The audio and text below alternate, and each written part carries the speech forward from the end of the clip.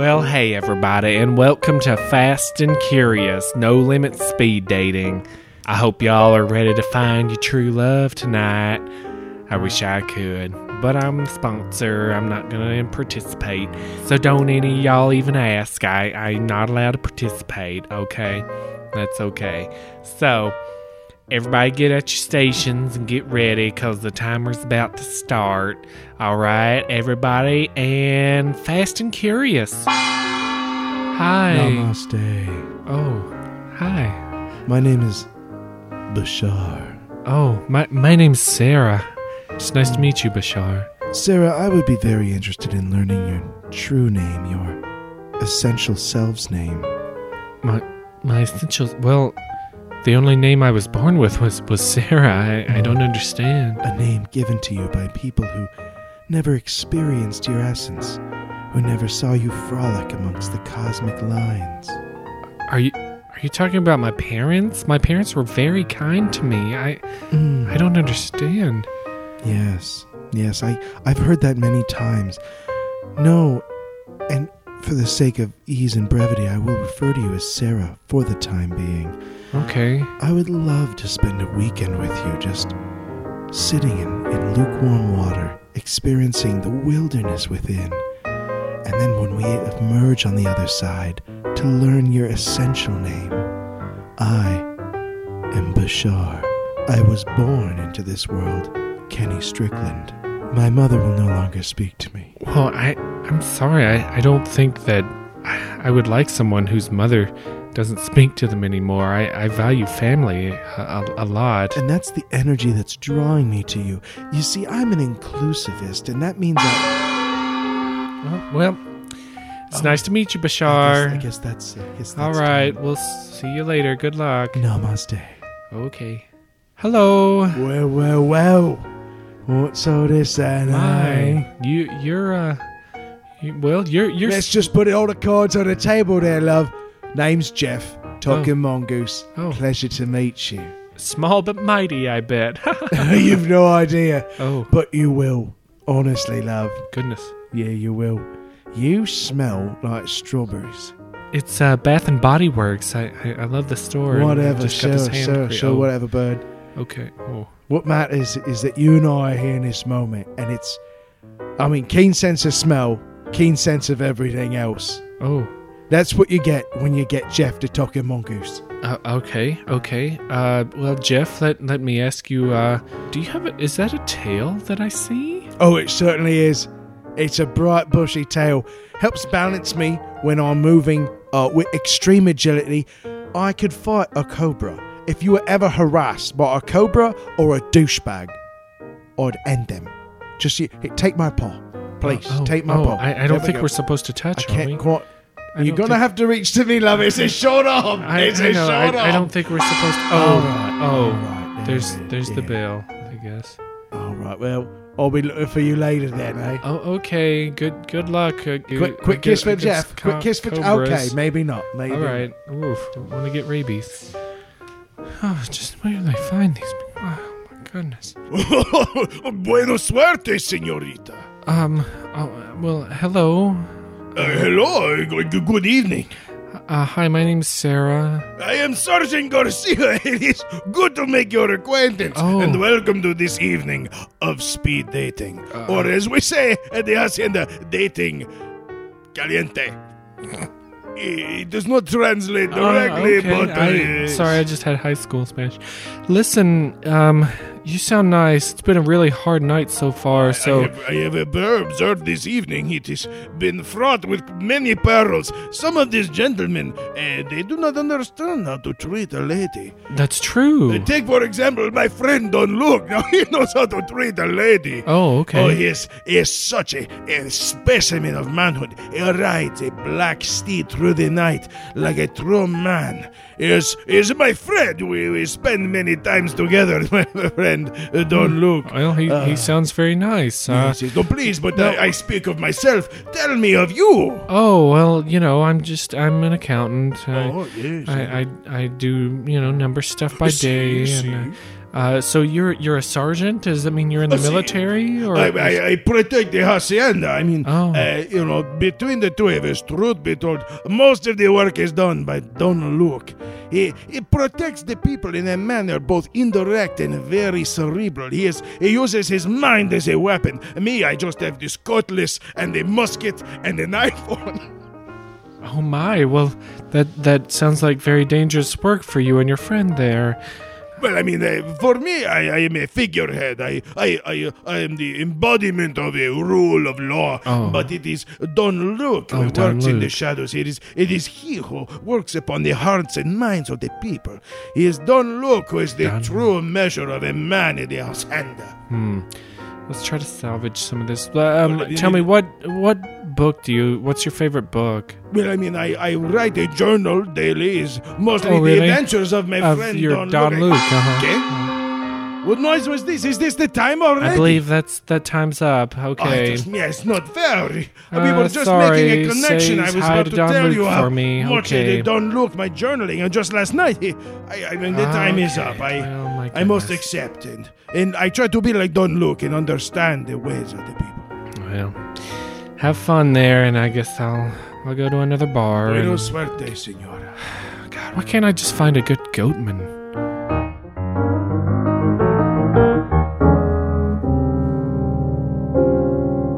Woo! Because loneliness is hereditary.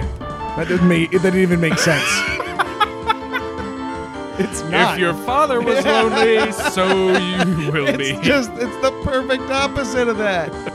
Unless you grew up in one of those really weird distant families and you're like, no, that makes sense. I get it. Oh man, I obviously I've never tried speed dating. I have a girlfriend. I don't need to try it. Yeah, but, that'd make you a real dick if you did. At this point. right. And you've never tried it, right? Nope. Internet dating, yes. Speed dating, no. Yeah, it's interesting. To me, it seems like it's all about looks. That's right. Poor Sergeant Garcia. Man. He didn't have enough looks to carry. That's too bad. But welcome to Blurry Photos. We're your dates for the next amount of time determined by editing later. Correct. I'm date number 1, David Flora. And I am the ever-available David Stecco. Wink. That's Wink. right. Only one of us can make all your dreams come true. And that one's taken. Oh, self-burn. You see what I did there? Wow. Welcome to the most self-deprecating podcast this side of the Rio Grande. But even there, Don Luke's word is law. Blurry photographs, however, is the most self-deprecating south of the Rio Grande. See. Anyways, hey everybody. Hope you're doing well. We're gonna take you through a speed dating round of history. That's right. Of the high seas. The high seas, the Caribbean, Oh. or Caribbean Queen. The only person, no, that's not true. Lots of people say Caribbean, but it's only because he did that. Because Caribbean is easier to say. Yeah. Pirates of the Caribbean. And I think he has to say Caribbean Queen because it fits the cadence. Cause Right. It'd be Caribbean Queen. Next week on the podcast, Billy Ocean explains his bullshit from the 80s. The working man's Lionel Richie. That's exactly who Billy Ocean is. He sure was. We get down to brass tacks and ask Billy Ocean just why he doesn't want us in his dreams and what's in his car. That's right. Well, I think we did in the last episode. I think we explained exactly why. It's true. Yeah. It's true. Our next episode on haunted cars will put paid to this whole thing. Everything will be answered then. And then we'll do a history episode about who was Queen of the Caribbean. I'll tell you who was King of the Caribbean for a while, though. Oh, I love that. That was a fucking masterful seg. Now drop the name. Blackbeard. That's right. Hope you like pirates. Now, I hope you are appreciating, as a listener, the extraordinary amount of self-control. Because we're in excess of a minute and a half into this podcast, and we have nary exhibited even the slightest amount of pirate vernacular. That's right. We burned it all in that one intro. Yeah, we did. But Yeah, I bet it'll pop up somewhere. I mean, this guy epitomizes that whole thought of the English pirate. Yeah, the true Avastier. Yeah, like landlubben. This is who when you think of pirate, this guy is going to pop up there. Maybe if he doesn't come up at first, he'll be waiting on the edges of your mind. There's like 3 pirates, and he's 2 of them. That's a fact. Blackbeard. We're going to focus in a little bit and talk about who exactly he was, who's the man behind the legend. Pretty interesting, I think. Yeah. To know a little bit more in depth instead of just taking what you hear from your old television shows. And I think there's a base, I don't know, like a common understanding of a pirate, and of which Blackbeard is the apex. He's the perfect example of a pirate, and it's just raw violence, and he keeps his crew in check with a taste of the whip, and he runs around, he takes no prisoners, he sinks the ships, he gets the booty, and he buries it somewhere.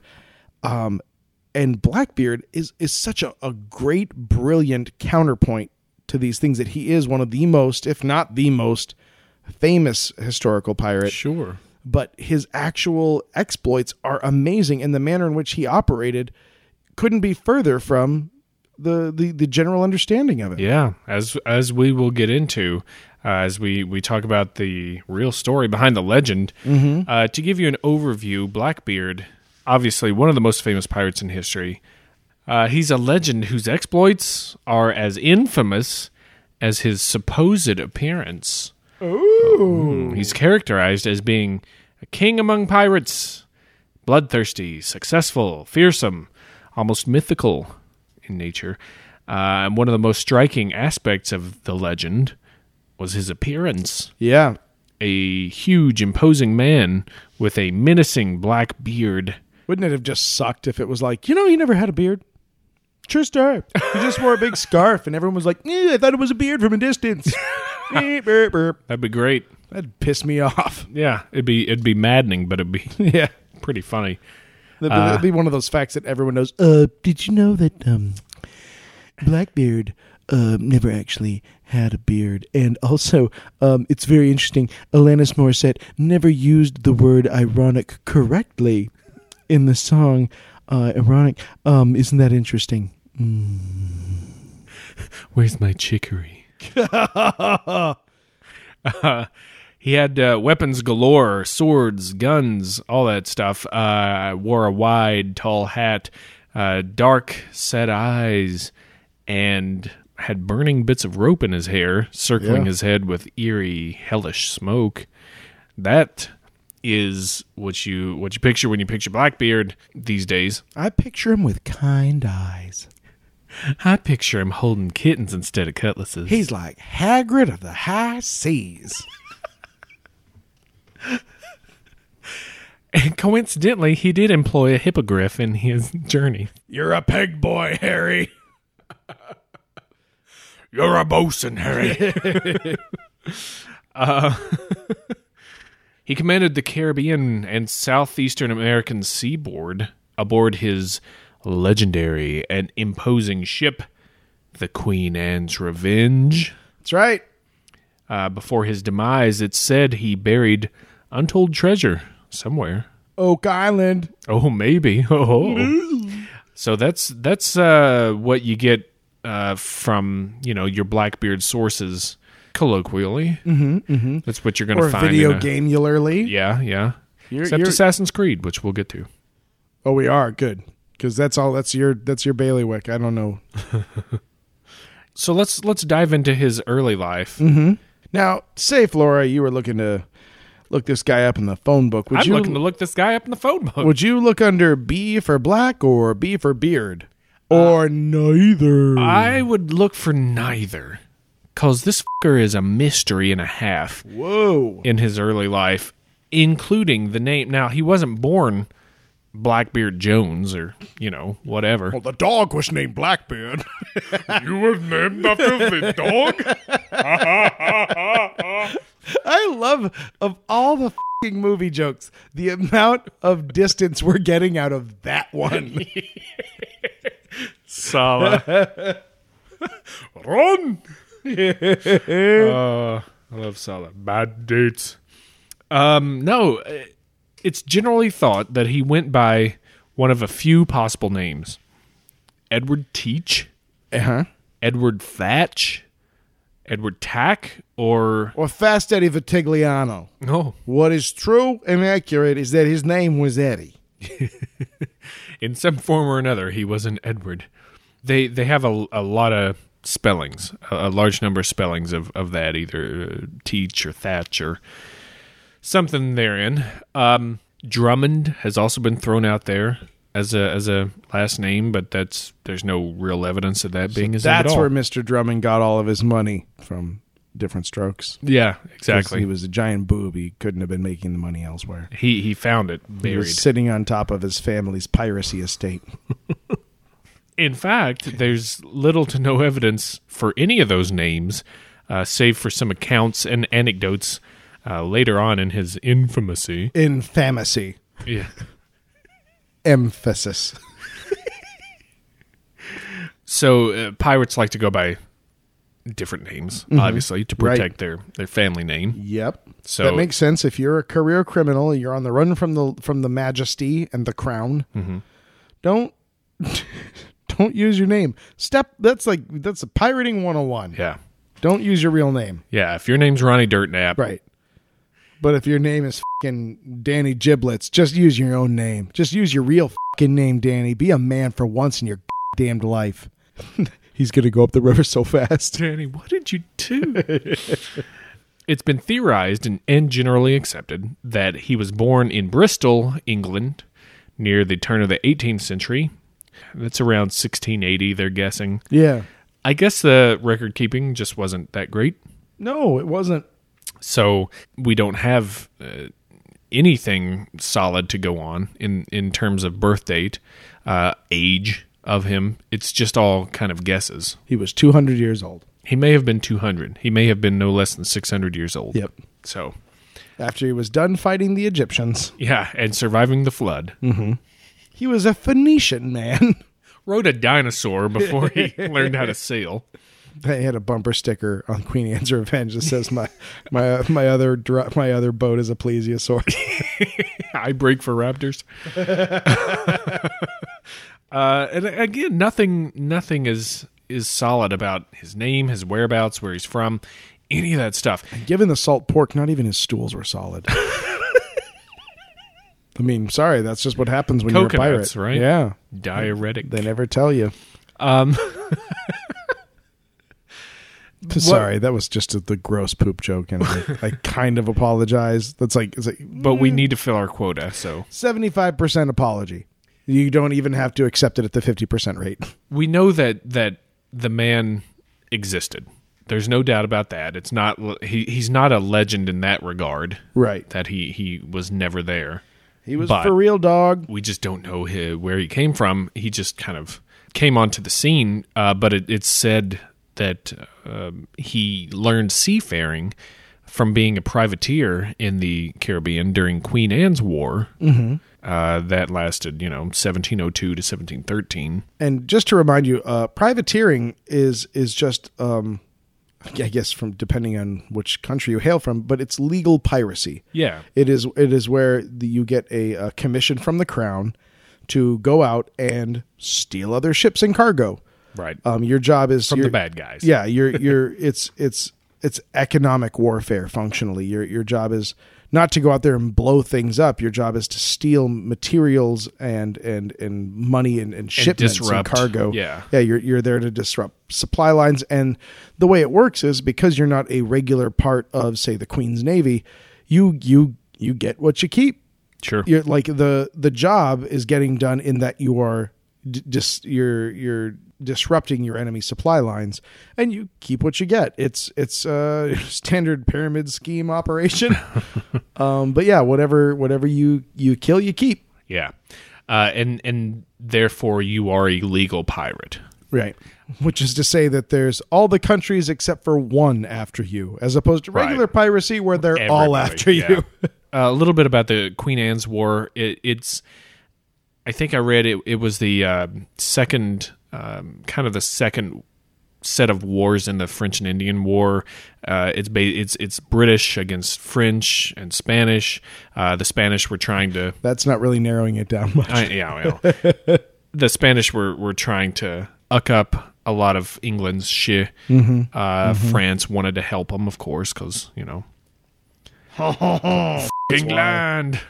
That's what they. Angleterre. So this was just the American side of it. This was what was going on in the Americas. I mean, honestly, even our own revolution was a proxy war. Sure, for France anyway. Yep. After the Treaty of Utrecht was signed in 1713, the privateers didn't really have much to do because they were no longer able to legally plunder ships. So many of them turned to piracy. That's all they knew how to do. Right. They're like, oh, so you're saying you're no longer supporting us? Because we've just been doing this anyway, so we're just going to keep doing this then. So that's what a lot of them did, including Edward Teach. He joined the crew of Captain Benjamin Hornigold in 1716, who was based in New Providence in the Bahamas. Big Ben Hornigold. That's right. Big Ben Horny. Horny Ben. Horny Ben. New Providence was a sort of like a pirate haven. It was like an Outback Steakhouse of the Caribbean. There were no rules, just right. Can you say that in a shitty Australian accent? No. Well, yes, I guess I can do it shittily, but no rules, just right. Nice. New Providence. West Indies. So New Providence had no law. That's the bottom line. Like most of the pirates. West, yeah. Most of the West Indies. Which, by the way, if anyone doesn't know that, West Indies is the Caribbean. Yeah. Around the Bahamas there. Yeah, the Outer Banks there. Hornigold captured a sloop named Ranger. John B. What? John B. Sloop? Captured the sloop, John B. Fuck it. Bad joke. Moving on. Is this another song that I get that you don't? This was all it's No, it's the goddamn Beach Boys. The sloop John B. That one missed me. Wow. Sorry, oh, man. sorry, Peyton Bob is going to tear you a new one. And I'm going to sit there laughing as I watch the new one get torn. Wow. No, he captured a sloop named Ranger and outfitted it with 30 guns, which meant he had little problem controlling the waters of the region. Yep. Because 30 guns is pretty formidable. At the time, keep in mind, this is, in the area of the year 1700, 30 was the highest number. There was no concept of a number in excess of 30. So he had literally achieved the apex of military dominance in the region. You also think about sloops. Sloops are small ships. Not then. 30 feet long. The maximum length. Anything. This ship was literally the grandest thing conceivable. Guess how many crew he could fit on there? 73. Yeah. Because of the Bible. There was some weird anachronistic loophole math that said that was like 30 people, and 30 was the largest number. But really, a sloop is a two-masted ship. It's real maneuverable. Pirates liked it. It was very fast. Yep. Hit and run. Usually easy to procure one. Nautical drive-by machine. Usually you would get between 10 and 20 guns on a sloop. On a good sloop. He bumped that up to 30. And yo, dog. And, I heard you like guns on your sloop. We put guns in your guns. Your guns have guns, dog. Your guns shoot guns. That's right. Don't get hit by one of those. You'll get shot again. Twice guns.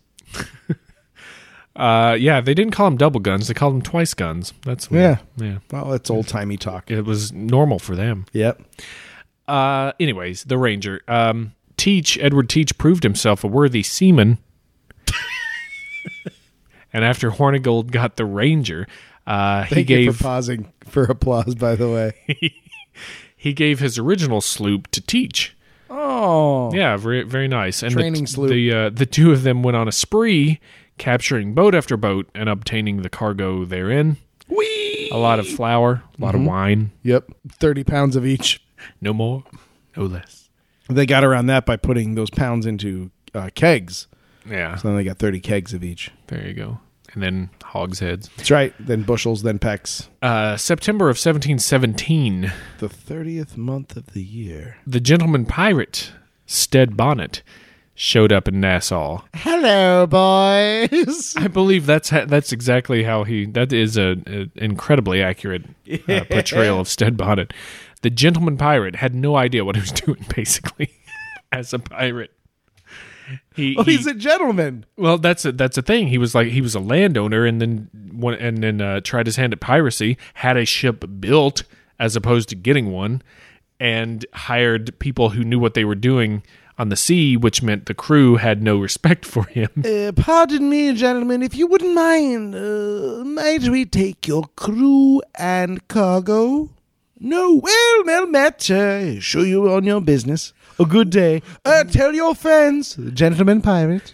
Excuse me, first mate, what should we do? Shall we ram them or fire our cylinder guns? So, gentleman pirate, he's wounded. He's been pirating, and sort of successfully, some not. Shows up in Nassau. Somebody kick him in a... And he showed up with a possibly mutinous crew. These are people who do not respect him at all. Right. So he shows up. He gives Teach control of his 12-gun sloop called the Revenge. It's revenge against Mummy. She never let me have pudding. Take that, Mummy. I would never eat my meat, so I could never have my pudding. And I swore someday I shall have a boat built, Mummy, and it'll make you ever so vexed. To the seas, my friends!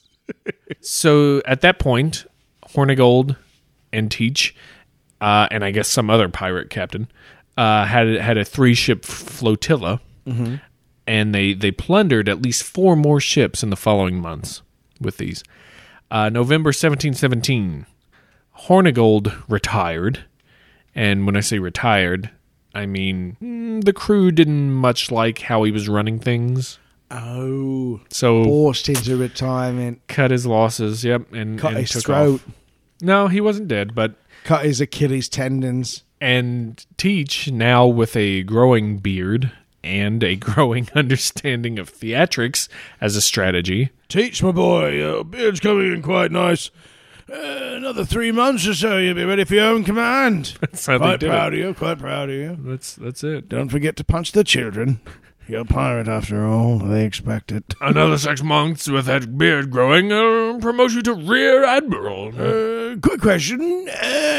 Ever consider putting perhaps in your beard and or hair, I don't know, a lit fuse, bit of rope, maybe something with my ears more. Think on it a bit. Terrifying smoke. Had it come to me in a dream.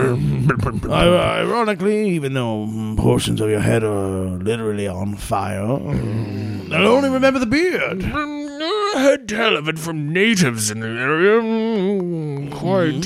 Call you something of a, I believe the phrase is a sea Hagrid. Where were we? Well, Teach now has the Revenge, and Teach doesn't own the Revenge. He's just running it for the candy ass who's sitting downstairs whittling. Right, and Hornigold is out of the scene now, so it's Teach on the Revenge and another sloop, and they set their sights on a French slaver called Le Concorde. It was easily more than 3 times the size of the Revenge. Mm-hmm. But Teach had superior strategy, having both sloops maneuver and fire across the deck of Le Concorde, killing crewmen on there but not damaging the ship. Pretty smart. Now that, not only smart, but very accurate. Yeah. That's a very narrow window to fire at. The French captain surrendered, and Teach took command. Also, may have taken a bit of gold dust on board, and possibly a diamond ring that he cut off the captain's finger. Oh, maybe. Zut alors. So some stories Mon go. doigt. That's French for my finger. Oh, doigt is finger? Sweet. Sweet. Sweet. That's C Sweet. and we. It's what you say when you're out in the ocean. That's right. Well, it's polyglot. You don't know what you got to say. So Sweet covers it. Giving the French crew of the Concorde, he gave them the smaller sloop, and Teach took Le Concorde, upgraded it with anywhere between 32 and 40 guns. C'est impossible. It's another year, dude. They learned more. Oh, my God. Well, that's the march of science. Yeah. So they were able to get to 40. Yeah. Which, honestly, I'll bet you how many guys looking through a telescope, they're like, well, sir, he's closing on us. I count 5, 10, 15, 20, 25, 30. Captain, I've counted 30 guns, but there are more guns. Well, count again. I have, sir. I've counted 3 times. There's 30 and then 10. So he upgraded it with more guns and renamed her the Queen Anne's Revenge. Mm-hmm. With this modified frigate, he easily controlled the sea and ransacked several more vessels after that. Now, let's back this up to a very important point that we're going to come back around to. What did he do with the crew of Le Concorde? He gave them the smaller sloop and set them free. What? He let them go. That is not your typical pirate behavior. Clip and save. Yeah, as we all know, The pirate Robert takes no prisoners. There will be no survivors. Anybody want a peanut? Later accounts of survivors described him as tall and spare, wearing a very black beard. Author Charles Johnson described him as wearing pistols and bandoliers across his chest, and the way he described it was 3 brace, which I don't know if that means 3 belts or what, but some accounts say he wore 4 strapped around his chest, 4 pistols. yeah. I even think I may have come across that he had 6 at one point, but he had a bunch of flintlock pistols. Again, one shot. So he's basically just got at least 4 shots going. Yeah. His hair braided and tied with colorful ribbons, and he had several slow-burning fuses coming from under his hat. 1718, the sloop Adventure was added to the flotilla by invitation, and 6 more vessels were plundered on the way to Charleston, South Carolina. So he's working his way up the coast. And it's important to point out here that he's also, and it's kind of, you're reading between the lines of history, but keep in mind how he's building this flotilla. He established a reputation for knowing what he's doing. Mm-hmm. And so Lord Dandypants is like, well, hey, will you please run my boat for me? Mm-hmm. And then he goes out. The captain that he learned from couldn't keep his own crew. Right. But he's able to kind of keep things in check. He goes out. He spares this crew, gives them his old boat. Yeah. Don't need it anymore. And now he's adding to people. He's not this mindless savage that's just out for gold and murder. Like, he's of a sort a statesman. He's building a consensus. He's building a group based not only on his ability, his success, but he's talking people into joining. Like, he's using a negotiation. He's using Parlay. He's using parlay. Like a motherfucker he is. He parlays so hard, bitches be screaming. But I mean, that's an important point, though. Like, this is not an idiot with a billion guns strapped to him. Right. This is a guy who's very smart about what he's doing and is also able to use diplomacy of a sort to get what he needs. Yeah. And what he needs is money. Apparently, though, and more fuses. Those burn, even the slow burning ones. I mean, it's an expense. yeah. But you know what? If you walk in a play, you got to buy makeup. if you're going to be Blackbeard, you're going to spend money on fuses. That's right. And the next stop to get fuses was Charleston. Oh. Apparently, the non-marauding aspect of his piracy may have not been what some of his crew signed on for. Mm-hmm. He was getting a little perturbed by some of his crew. So there's a thought that he devised a pretty crazy scheme to get out of the situation, to get rid of the crew he didn't care for. Day 26. I love the crew, but I'm not in love with the crew. And I'm just trying to decide if this is just a good point to walk away. Also, Bird took my slow-burning fuse. And it was like a really good one. What's up with that? It's like, am I going to develop a phobia of birds? Mondays, right? Blackbeard. B-beard. B-beard. So what he does, he blockades the port of Charleston and captures a boat that had some wealthy citizens trying to get out of there, and he ransoms them, holds them hostage for medicine. Right. Not for money or cannonballs. Medicine. Or a monkey that'll live on his shoulder, or parrots, or a mystical compass that'll show him where the ultimate treasure is. He basically gives Charleston a time frame with which to give him this medicine, or he starts executing the hostages. Every motherfucking last one of you. Be cool, honey bunny. In this time frame passes, and he's basically ready to string these people up. Right, and this is hilarious. This is kind of a bluff called. Yeah. But it's also kind of a comedy of errors. It's kind of like this farcical thing, yeah. So he's got to decide if he's going to really, because to this point, he has not executed a prisoner. Right. He's not harmed anyone that he's captured. So he's at least making the moves to execute these people or hang them or whatever he's going to do. And then he gets word that, medicine's on the way. Just a few delays. We'll have the medicine to you soon. Yeah. So he gives them 2 more days. Yeah, he's reasonable. Yeah. He's like, all right, fine. I see what's going on. 2 days are up. No medicine. Goes through the motions again, and then all of a sudden, a boat comes out with the guy he sent to get the medicine, and it's like, look, we would have gotten this medicine to you sooner, but your stupid fucking crewmen were off drinking and carousing, and we couldn't get things done with them being total asshats. That's a boiled down version of it, but hey, I'll have 2 beers. I'm part of the pirate crew. It's we got the this whole one-horse town blockaded. Supposed to get medicine or something. No, it's 2 beers. I ordered 2 beers. Yeah, thank you. Yeah. How about a hooker? Y'all got hookers? Yeah, y'all got hookers. Hey, y'all. Where's a guy gonna get a hooker around here? So, anyways, he gets the medicine, and then they peace out.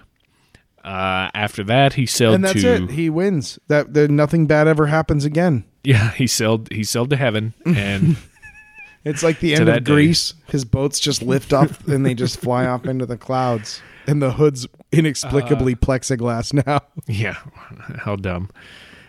He sails north to Beaufort Inlet, which is in the Outer Banks in North Carolina, and they all get just up off medicine. They're like, woo, basic first aid. Nobody's sick. Joke's on them.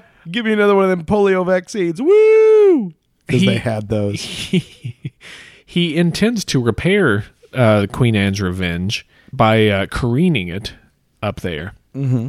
Careening is when you take a boat on high tide, you take it into the banks, the shoals, and basically beach it, and then the tide goes out.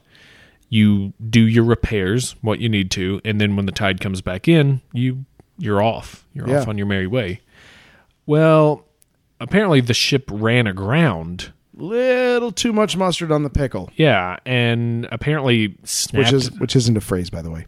It is now. Snapped the mainmast. Whoops. Did I do that? And the Adventure, the little sloop, the Adventure, also ran aground. Now, some people say this is part of his plan to get rid of his crew members that were a little too rowdy for him, so he did this on purpose, because he's had some years. Yeah, not his first rodeo. Yeah, on the old sea. And this is an area that he has been plying regularly. There's no surprises in this part of the sea for him. So after all this, after the boats get run aground, they have heard that there are royal pardons to be given out to pirates who, I guess, basically confess and say, you know, we've been pirating, we're sorry, we'll stop. And then you get a royal pardon. You got to go to the governor, you know, and governor pardons you. But he wasn't sure if this was a trap or not, so he says, hey, Stead Bonnet, who is just basically accompanying him at this point, you know, because he can't do anything else. He says, hey, Stead Bonnet, why don't you go get yourself one of them pardons. Get a fancy old pardon. Tell me how it feels. Pardon from the king.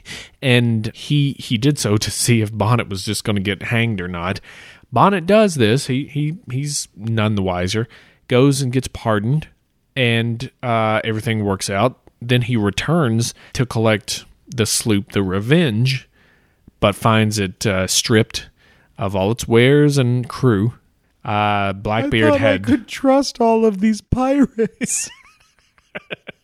Bonnet, you dumb bastard. Off. He'd run off with his all of his favorite crewmen, basically, and Bonnet apparently wanted to take revenge on him after that, and looked for him and never could find him.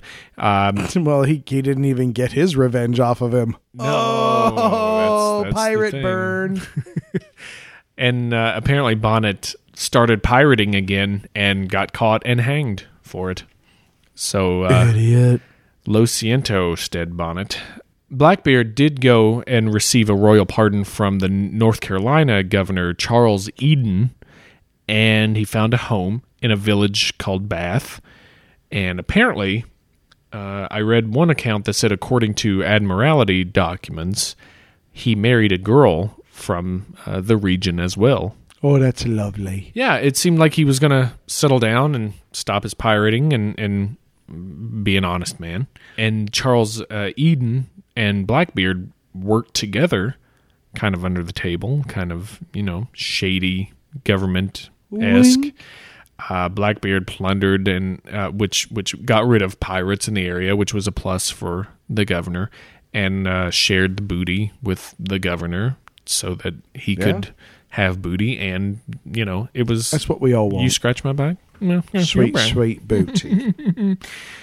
At this time, Blackbeard met the pirate Charles Vane. You bet you think this song is about you, don't you, Charles Vane? You might be thinking, well, what's old Horny Gold doing? Oh, yeah. Meanwhile, well, he had turned pirate hunter. Oh. Switched sides. He was now hunting pirates. Me, well, I don't like them. Chased Charles Vane into Blackbeard's area, and Charles Vane hung out with Blackbeard. Also, Calico Jack Rackham came along. That's a great name. And partied with him. Old Calico Jack. And word of these guys hanging out together got to the Virginia governor, Alexander Spotswood, who thought very poorly of North Carolina and pirates in general. And he planned an illegal invasion of North Carolina. Well, it was originally it was called Virginia. It wasn't Virginia's for lovers. Virginia is for megamaniacal pirate hunters. Right. Yeah. Harder on tourism. Yeah, I think it was around the 1800s when they changed it. Doesn't roll off. Doesn't fit on a T-shirt. Blackbeard had started anchoring in Ocracoke Island. What? In North Carolina. Mean Gene Oak Island land? Ocracoke Island. In November of 1718, two sloops under the command of Lieutenant Robert Maynard sailed into the inlet, cornering Blackbeard's two sloops that he had, and a fierce battle ensued. Blackbeard's ship and Maynard's ship either slammed into each other or got close enough for Blackbeard's crew to board Maynard's ship, and seeing only a handful of crew and Maynard standing there. Blackbeard was encouraged until Maynard shouted an order, and a large contingent of men hidden below deck rushed out, surprising the pirates. It's a trap. It is a trap. Could have used Akbar. an admiral. And a battle raged. Blackbeard and Maynard squared off against each other. They pulled out pistols and they shot at each other. Then they drew swords and charged, and Blackbeard snapped Maynard's sword in twain. What? And went for a coup de grace, but was cut in the neck from behind by one of Maynard's crew. He was then attacked by the rest of the crew and killed.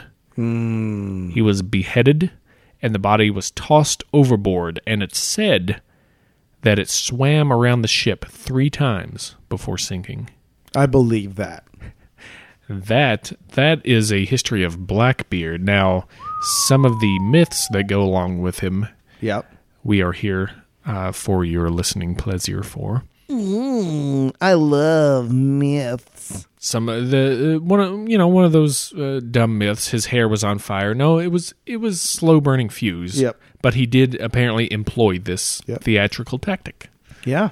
Very cool. Very fun. Yeah. He did a good job of he understood the craft of like the idea of who he was versus who he actually was. Yep. And he got more done that way. Yeah. He didn't have to do as much work because people were terrified of him. Exactly. And he could capture an entire ship just based on his looks, as opposed to having to kill people or ruin the ship or the cargo. Which is so tiresome. Please, we've all seen it done before. You should find something interesting, like maybe put some ropes in your hair and light them on fire, but then scares the children until they are like, "Mommy, give this man all the boat's parts." And then the mommy says, "Yeah, I'm listening to you because I've never seen this happen before." And then he's famous. That's exactly how it worked. I just blacked out. What just happened? How about the buried treasure that Blackbeard supposedly left behind? They all left behind buried treasure. Didn't they? Every single one of them. Thanks, Robert Louis Stevenson, you Yeah. son of a bitch. Yeah, he really f***ed us with that. Yeah. Here's the deal. Probably not any buried treasure from Blackbeard, as the cargo that he plundered was fenced. He would get it and then he would sell it off to get the money for it. Yeah, keeping in mind, take for example the French frigate that he captured. He outfitted that thing with guns. Yeah. Not cheap. Right. Hard to come by, but he did it. He had to invent new math. 10 extra guns? What? So like piracy is also expensive. He has to pay his crew, Right. So there's this belief that like, oh, I took a chest off the ship, I'll just put it below decks and it'll sit there. It's a tough business. Yeah. Yeah. It ain't no game, dog. Although it is said that he told someone once, "Only the devil and I know the whereabouts of my treasure, and the one of us who lives the longest should take it all." Yeah. So, Who knows what that could be? Maybe it was peace. That was all it said. Man, we're getting a lot of mileage out of that song. How about him swimming after death, swimming around the ship 3 times? Totally true. Totally true. Or you know what? The scientific explanation is that in that part of the country, there are manatees.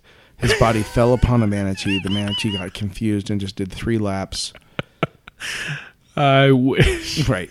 Or he had eaten a whole bunch of like Alka-Seltzer, and so his, he's just kind of like, that could happen too. His pre-battle ritual was just ingesting boxes of Alka-Seltzer. That's right. Known then as Pepsin. That's right. Back then it was called Pirate Seltzer. Pirate Pepsim. Yeah, I mean, I'm sure. I mean, people are gonna make shit up. He's a boogeyman. That's legend. Maynard did report that the body had 20 sword cuts and 5 gunshot wounds, though. So Well, they pounced on him after they killed him, and everyone wants to be the guy who killed Blackbeard, so they're all gonna do their thing. Although it is entirely possible he took a lot of damage before he finally fell. But again, you never know. Legends. How about the success that he had as a pirate? Everybody thinks, man, it's Blackbeard. He's just raping and pillaging the whole sea there. Right. I mean, he was a businessman. He was good at it. He was successful. Yeah. But he was nowhere near the likes of Henry Avery or Black Bart Roberts, who plundered tons of ships. Mm-hmm. And then for Avery, he hit one that was just worth a shit ton. Yeah. And Blackbeard just never. He did a lot. He captured and plundered, but it was never like set for life kind of stuff. Right. Yeah. He was a working man's pirate. Yeah. He paid the bills with his stuff, but poor guy never saved up unless he did. So he was successful, but he was not anywhere near the most successful pirate. Right. The most famous pirate. I would agree with that. I would say Blackbeard is up there. His bloodthirstiness, as we've said before his last stand there on the Maynard's ship, it's unclear if he even killed one person. Yeah. In his career, which is completely. I think it's the most interesting aspect of this. Yeah, he played a smarter game and was successful at it. Yeah. He didn't have to, and knew that it was probably better that he didn't. Yeah, he created this mythological character that people were afraid of, and when they saw him bearing down, were more likely to believe the stories and just give it up, or after a very brief exchange. And you got to wonder if he had some kind of personal code too, where it's like not so much mercy as like, well, this is business. Yeah, and I think there's no need to kill. I'd be willing to bet that's part of the friction he had with his crew. Yeah, exactly. There are stories of unexplained lights at sea that are sometimes called Teach's Light, as he searches his head around the sea. Hold on, just give me a second here. Let me just go down the menu here. I don't need any. I don't want grape leaves or. It's a burning cheese. That looks good. I was like, no, I don't even want a euro right now. Aliens. Could be, I guess. Could be. Yeah, but he was empowered by aliens. The aliens will continue searching for his head. Yeah, that's right. That's right. That's all they want. Well, it was said he keep probing asses until they find it. Yeah. Shove it up your ass. He searches for his head so that his friends and the devil will recognize him. Mm-hmm. Well, that's very kind of him. Anyway, that, dear friends, is Blackbeard in a nutshell. A nautical surrounded nutshell. By smoke and lots of black hairs. And whores. And whores. Some rum. That's right. A little medicine. Interesting fella. Yeah. Ahoy, bosun Flora. Oh. 3 points off the starboard deck. Oh. Bearing in on us. Wait, let me do my bosun whistle.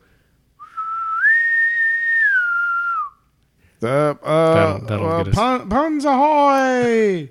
Boy, you really didn't sound like your heart was in it. But you're right. You're right. Ahoy! 3 points off the starboard deck, bosun Flora. I see it, bearing down on us hard. Puns ahoy! There you go. All right. That's what you deserved. Good. We got puns. We got some puns. That's right. Who wants to start? You do. Okay. So you won't steal it from me. I have a pub. Oh yeah? Exclusively serving stouts. Uh-huh. Yeah, and maybe some dark lagers in there. Amber stuff. But that's the lightest they get. It's mostly stouts. Mm-hmm. Blackbeard. With an apostrophe? Yes, apostrophe D. Yeah. All right, I got one for you. You know, in the years before he decided that piracy was something that was worth pursuing, Stead used his family's money to pursue more intellectual pursuits, and he tried, although no one was really interested, tried to get a dance program going in the West Indies. Mm-hmm. It was the Stead Ballet. They danced, and no one cared. Do you think when the French people wanted to rile him up, they would call him Stead Bonnet? All right. I've got an interesting place. It's a place that's just dedicated to vaccinations. Oh, really? Immunizations. That's perfect. People need those. And this is a one-stop shop. You can go and get your shots there, but that's all they do. Oh, that's all they do. And it's run. It was run by a bunch of French people, but now it's just run by some dirty people that have missing teeth and like rum. Yep. It's called Queen Anne's Syringe. Oh, nice. You know, if you're out to sea and I am, you know, you get a little chest cold or something like that, and you can't even bark orders to your crew because you're coughing too much. You know, maybe you need Queen Anne's lozenge. Yeah, we got real close there. Yeah, we did. We got real close. Close enough to board each other. Yep. I had my crew hidden below deck. That's right. Yeah, you did. And the battle cry as they stormed up the gangplank was, Lister Mail!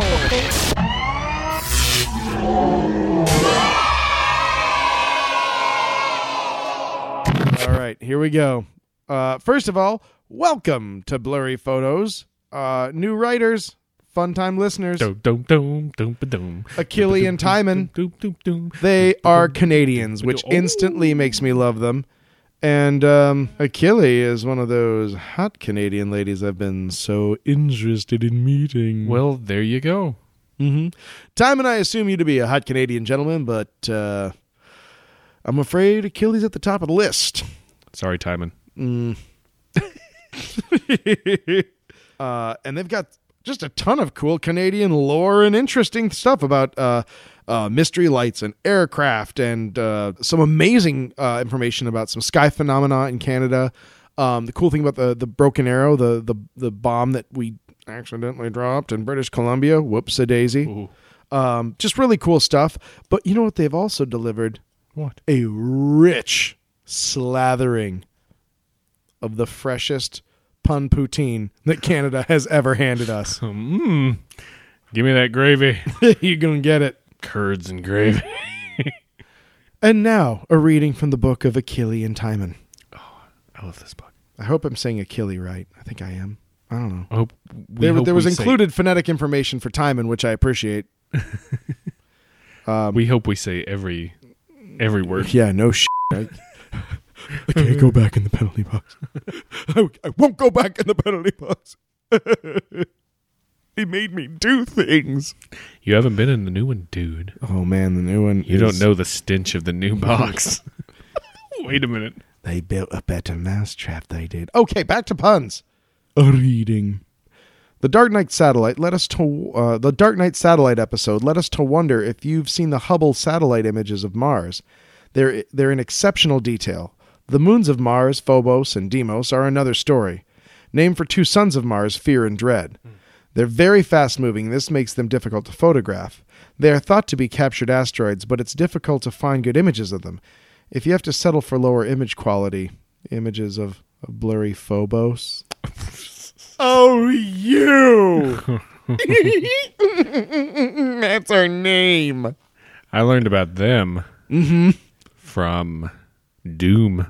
I've played those games, but I don't read any of the text. I'm like, where's the thing I shoot at? That's what I do. Yeah, happen on. I make those games dumber. That's how I do. Oh, here's a couple of puns now. I mean, Flora, you're welcome to get in the car, but these puns are just for me. Oh, okay. Mm-hmm. I'll just sit in the back, try not to puke. Try harder. Okay. Oak Island. There's a little known but promising excavation that stalled when it uncovered a layer of sand. When the heavy equipment was brought in, however, the notoriously difficult geology of the island resulted in the collapse of other sides of the new pit and the loss of some of the equipment. No one was hurt, but the crane they were using was buried almost completely. Giving up, the group left the site the way it was. Today, the remains of the site have become a useful landmark for surveyors and anyone else trying to find their way around the island. It's known as Crane Sand Hill. Duh. Oh, I love it. That was good. I like that a lot.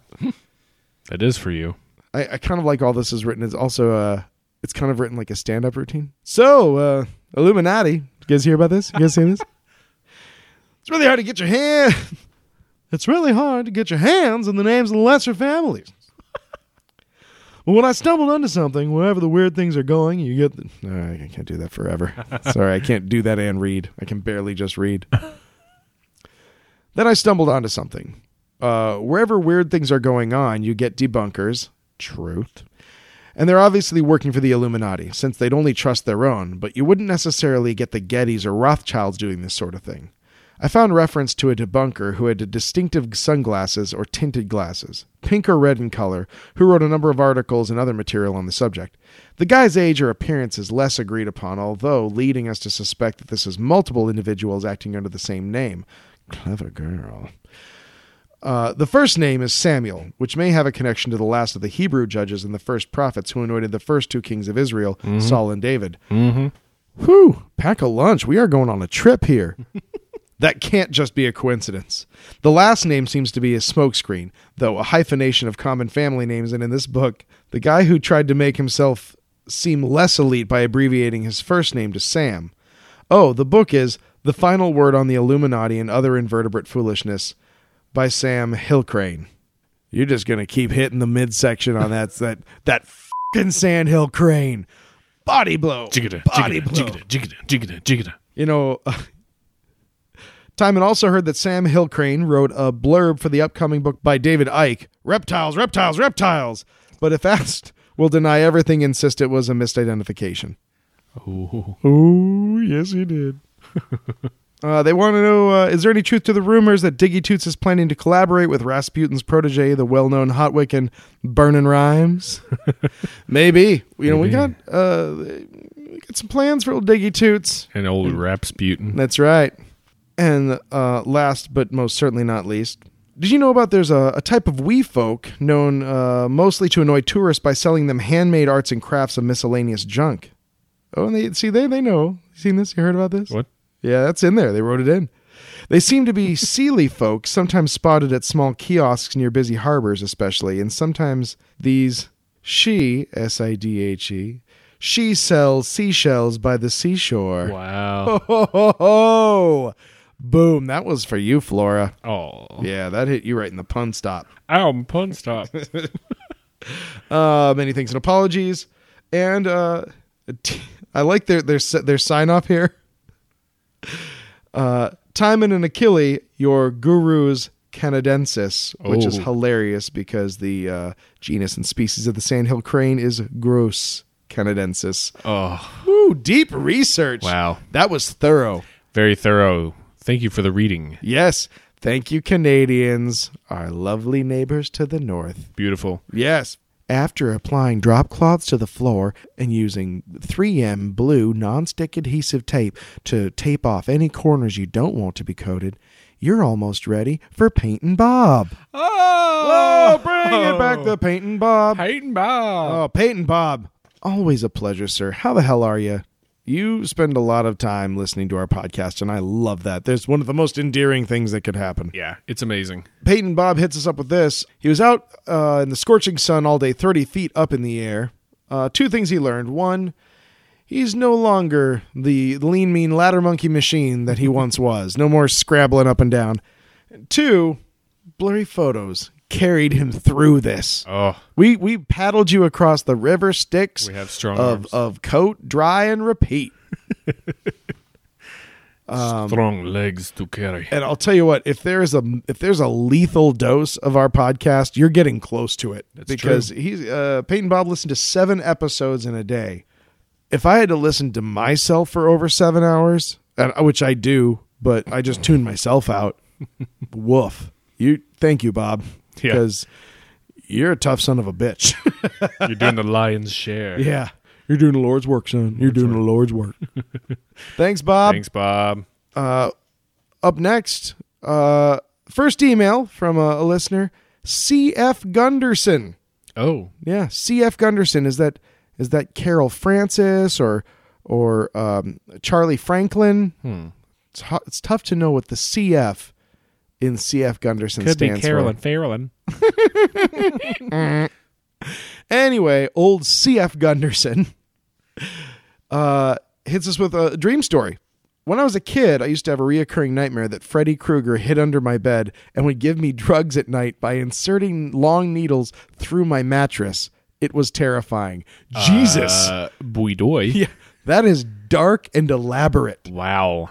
Yeah. Didn't he kill somebody kind of that way? Yeah, because she had the little mouths on her arm and he had needle hand. Oh, wow. I remember that.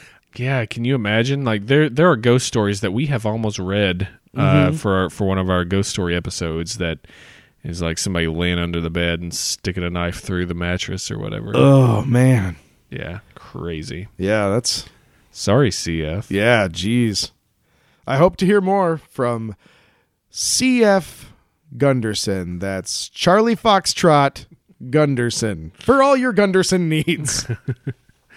What do you think that CF stands for, Flora? Well, probably cornflakes. Oh, good call. Cornflakes Gunderson. Moving on. And now, for the results. The third week of the thing, with the resulting results that have resulted from the tabulation of your resulting votes. Voltage. Voltaic voting. Ohms. Voting. Oh my God. Resistors. And that's what a stroke sounds like. Yeah. Let's recap. Week 3. Yes. Miscrypted contest 2014. The year is 2014.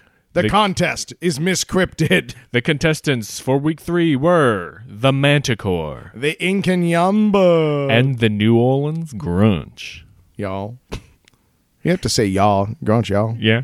It's like the Canadian A, but for for New Orleans. We'll also accept meow. Yeah.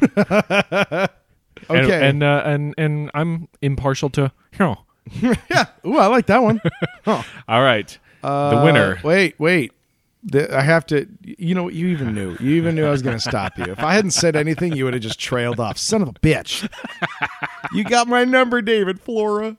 Okay. The guess is. Take us through the decision, like they do really awkwardly on all those quiz shows that people do really awkwardly. Yeah, on TV. Boy, let's see. In our first I'm bad at recapping, but we got the Manticore. Yeah, body of a red lion, face of a human. Alternatively ended scorpion tail, either with the standard Telson, which is the name of the stinger on a scorpion tail. Look at that. Wink. Or a little tuft of razor barbs that it can whip at your face. Yep. Because it hates your face.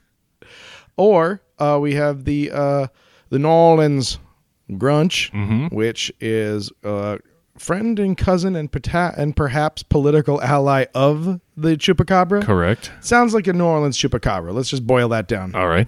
And the third one was the Inkanyamba, which is a South African water viper or giant snake of sorts. Yeah. Plesiosaur that flies, maybe.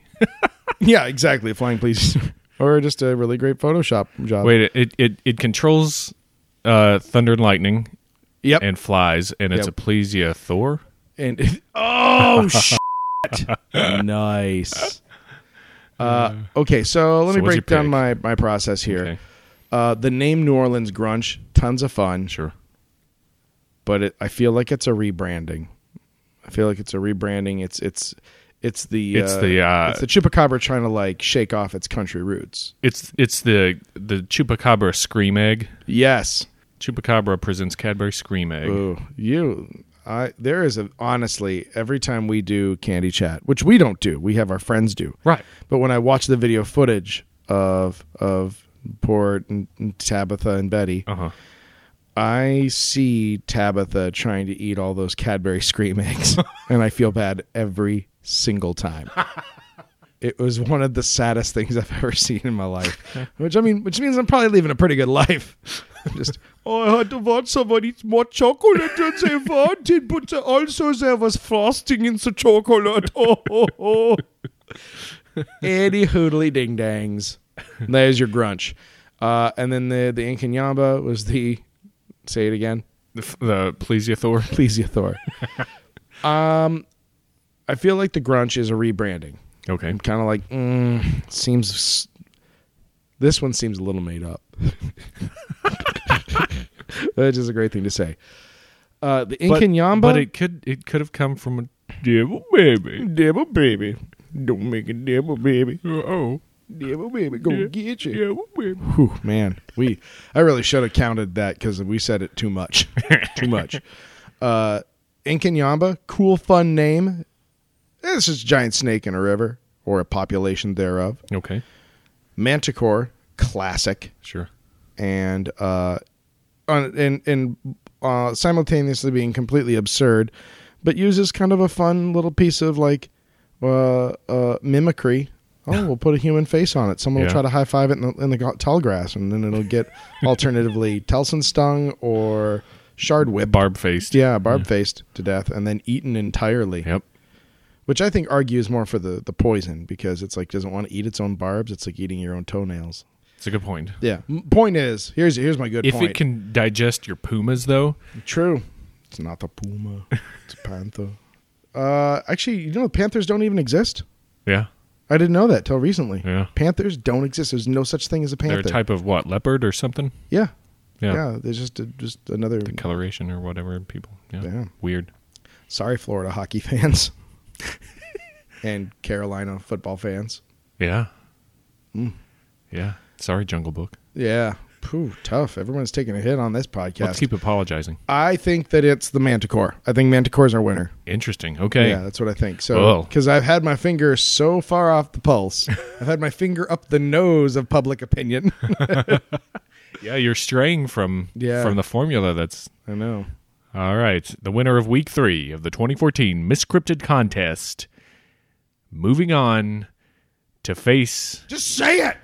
the other two competitors is... Oh my God. Really? This is what happens when you watch like American Idol too much. You become what you've just become. And I know I'm just slowing it down, yelling at you for it. Which the Manticore. Wow, I was right. You were 2 for 3 this year. Yeah, that's awesome. And that makes Flora. That means that you almost by default have won. Because last year I won because more of the cryptids I came up with were the ones that were winning, including the ultimate winner. But this year, two of our 3 contestants were listener submissions. Mm-hmm. So thank you all for that. Thank you. And Manticore was all you. Yeah, that's true. Way to go. That's true. Manticore will face Jeff the Talking Mongoose and a Squonk and a weepy little nutsack. Yeah, straight up. So that's what we got. I'll put that survey up on the site. Mm-hmm. It's time to crown a winner of both the 2014 Miscrypted Contest, correct, and of the voting population of the 2014 Miscrypted Contest. You could win your very own prize pack, including your replica Golden Goatman trophy, as well as a devil baby. Leave it. Don't cut it. Don't. Nope. If we send you a little devil baby, don't send us a picture of you ritualistically castrating it. Right. First of all, do you know how hard it is to find an anatomically correct devil baby? We are required to report these sorts of things to the state, the authorities. So go to blurryphotos.org, homepage, cast your vote. You're all set. This is your last chance to get in on the action. We need all the votes we can get. Last year, big winner. Emerson won, and it was decided. Will he establish a dynasty? it was a dead heat last year, and in fact, week 3 has been the closest. Yeah, it's getting tighter. People are getting cryptid fever. You should wash your hands after you touch a cryptid. You should absolutely get cryptid fever. Thanks to everybody for writing in. Don't forget to go to blurryphotos.org. Vote for your favorite cryptid. Oh, and go to blurryphotos.net. Tell us what's there, because we don't know. Yeah, what is there? There's nothing there. Vote, cast your vote. Go and look through the archives and all that stuff. There's a donate button there. Hey. Oh, what? Hey. Click on a vote. Click on a dote. Nate. You can also find links to Facebook, Twitter, YouTube, RSS. LinkedIn. We want to professionally. We want to give you a handshake. I want to make a LinkedIn profile for Blurry Photos. StumblePond's on there. iTunes. You can go and rate us and give us a review. Yep, of the 5-star variety. That would be very kind of you. iTunes is like the 1300s because 5 is the highest number. Exactly. When will they update it? Never. Outfit us with a 5-star ship. Oh yeah, that we might continue to sail these digital seas. Yep.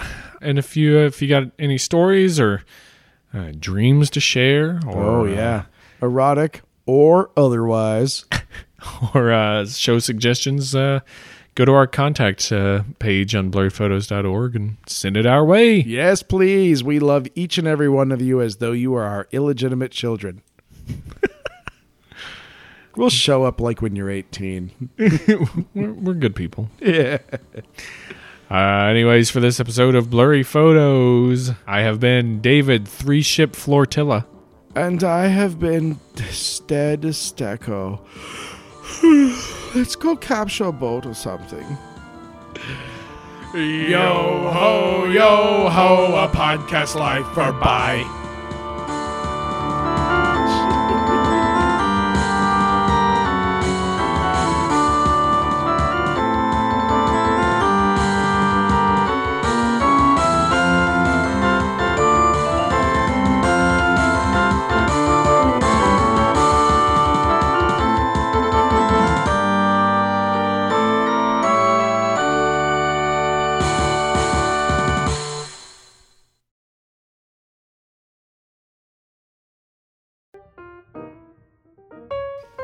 До свидания, you're to making have seat. Please, do not being intimidated by my beard. I am Rasputin. Oh. Your name is? Well, I'm Sarah. It's nice to meet you. Is that some dried chocolate in your beard? Da is making have snack on way here. I have low blood sugar, Sarah.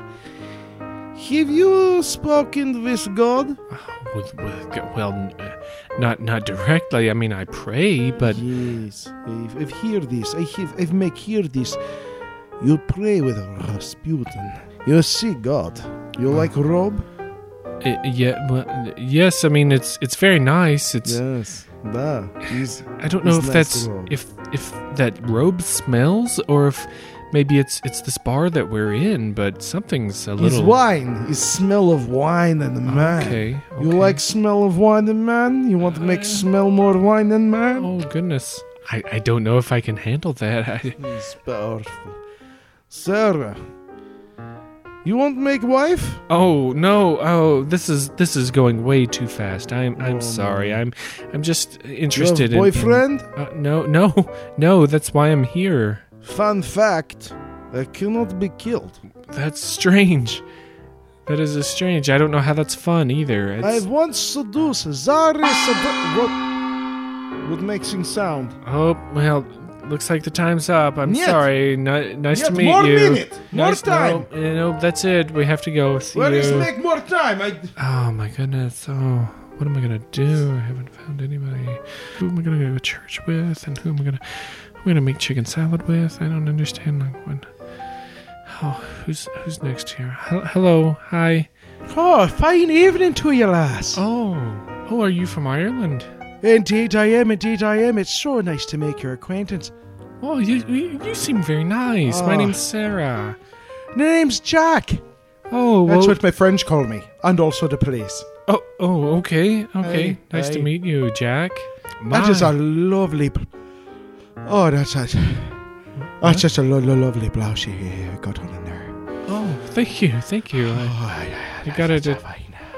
I got it at Ann Taylor Loft. Is that a rayon or just a cotton? Oh, it's a polyester blend. Oh, it's a blend. Is it a blend? Is it? Yes. Well, I like your cloak there. Has that got a W on it? Is that what that says? It is a W. It is a bit of a family heirloom. Oh, interesting. Okay. Involved in government. My family was. Oh, wow. A little less so myself. More the other side of the coin. You get what I'm saying? Oh, that's such a fine blouse you've got. Thanks. Are you okay? You seem to have a little trouble breathing there. Oh, no. I'm fine and hale. I just, I get a little distracted occasionally. Let me ask you a quick question there. Okay. Do you fancy a startle? Do you ever just walk down the streets and maybe the dead of night and you enjoy, what if someone were to just startle me, frighten me, for example? I don't think I would like that, no. Perhaps maybe using a blue fire to the face. Of course not. Or perhaps just a cheeky grab for the old Chesteroo. I beg your pardon? What? Oh, well, you kind of get up here. We haven't even heard the bell. No, there's the bell. So thanks, but no thanks. Well, I mean, if you think you can get away, no. I think I've got a wee bit of a trick up my old pants sleeve, as they say. I don't know. Please, next person. Thank you. Next person. Well, good evening to you, then. Oh, my goodness. Fine. I thought I had it in the bag. I can't believe where do they find these things? All right.